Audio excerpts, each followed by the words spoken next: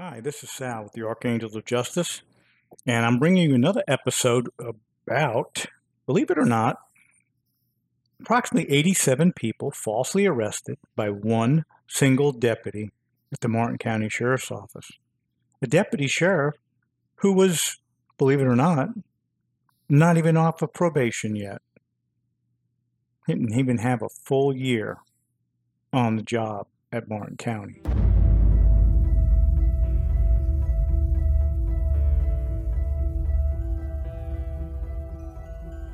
Sheriff Snyder has a history of hiring, promoting, and retaining some of the worst of the worst. Not to say that there aren't good deputy sheriffs at the Martin County Sheriff's Office, because there are. But the atmosphere and the culture that Snyder, who claims to be a sheriff, who claims to be and have a passion for law enforcement, has proven to be nothing but an authoritative mini Hitler. Deputies are afraid to come forward and speak the truth in the open. They're not afraid to come see me. They're not afraid to talk to other people. But they always preface everything with, "Don't say my name." I want to get back to this topic, though. Stephen O'Leary, young deputy sheriff of the Martin County Sheriff's Office, who, on all appearances, either doesn't know how to use a narcotics test kit or is just dumb or is doing deliberate acts of criminality to put people in jail. 87 arrests. Now, the media, of course, talks about the 9 and then 11 that were freed from jails. They haven't talked about the ones that were already bonded out of jail or whatever other situation they may have been in. But one has to say, Sheriff Snyder, what the hell is wrong with you and your department? The man hasn't been arrested. He was simply fired because he was on probation, so that was easy to get rid of him. But the sheriff seems to think that, oh, it's over now. No, it's not over, Sheriff. Your boy and your department destroyed the lives of 87 innocent people. 87 in bogus narcotics arrests. A test kit is extremely simple to use. They make a test kit for virtually every known narcotic and illegal drug that's out there. And gee, you know what? You don't have to be a chemist to use it. You simply insert a very small sampling of the suspected drug into the capsule after you remove the cap, okay? Put the cap back on, and then you break the ampules inside, which contain chemicals which will react to the drug or the suspected drug. What happens next is rather quick. There's a color change, and each drug has its own color when it reacts with this chemical reagent. Well, gee, if it doesn't react, it's not a drug. Or you've tested with the wrong test kit, so then try a different one. But if you really don't know what you have, you don't put people in jail.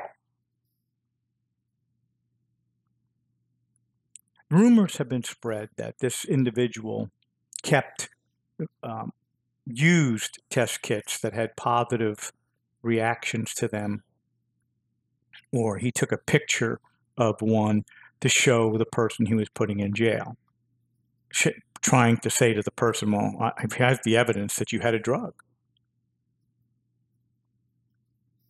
But let's go further than this. Sheriff Snyder put what he calls a team of detectives on this investigation to determine what the motive may have been. And guess what they turned up? Nothing. Does that surprise you? Because Sheriff Snyder never turns anything up when it comes to proving something's wrong in his agency. He's the cover-up king. The cover-up king. And then his undersheriff, Mr. Teflon, who nothing sticks to, is also an expert at helping him cover it up.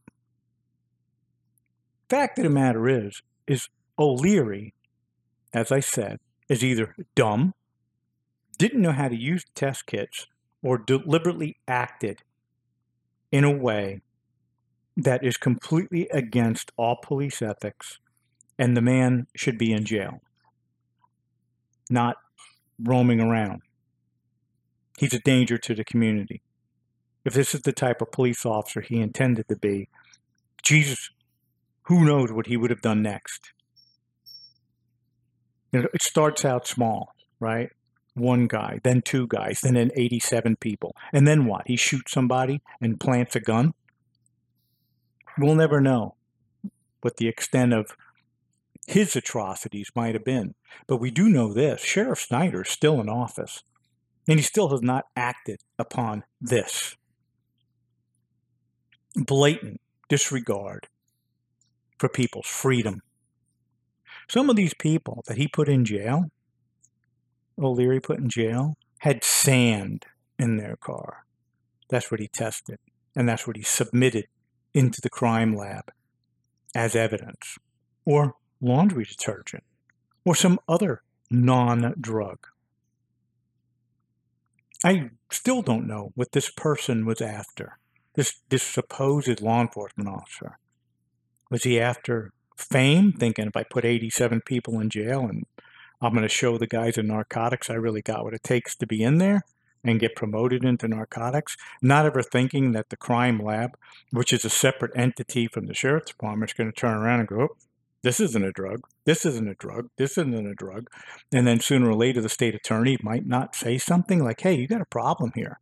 This guy's arrested a bunch of people, and we got nothing but test kits that are false positives, or they're not drugs at all.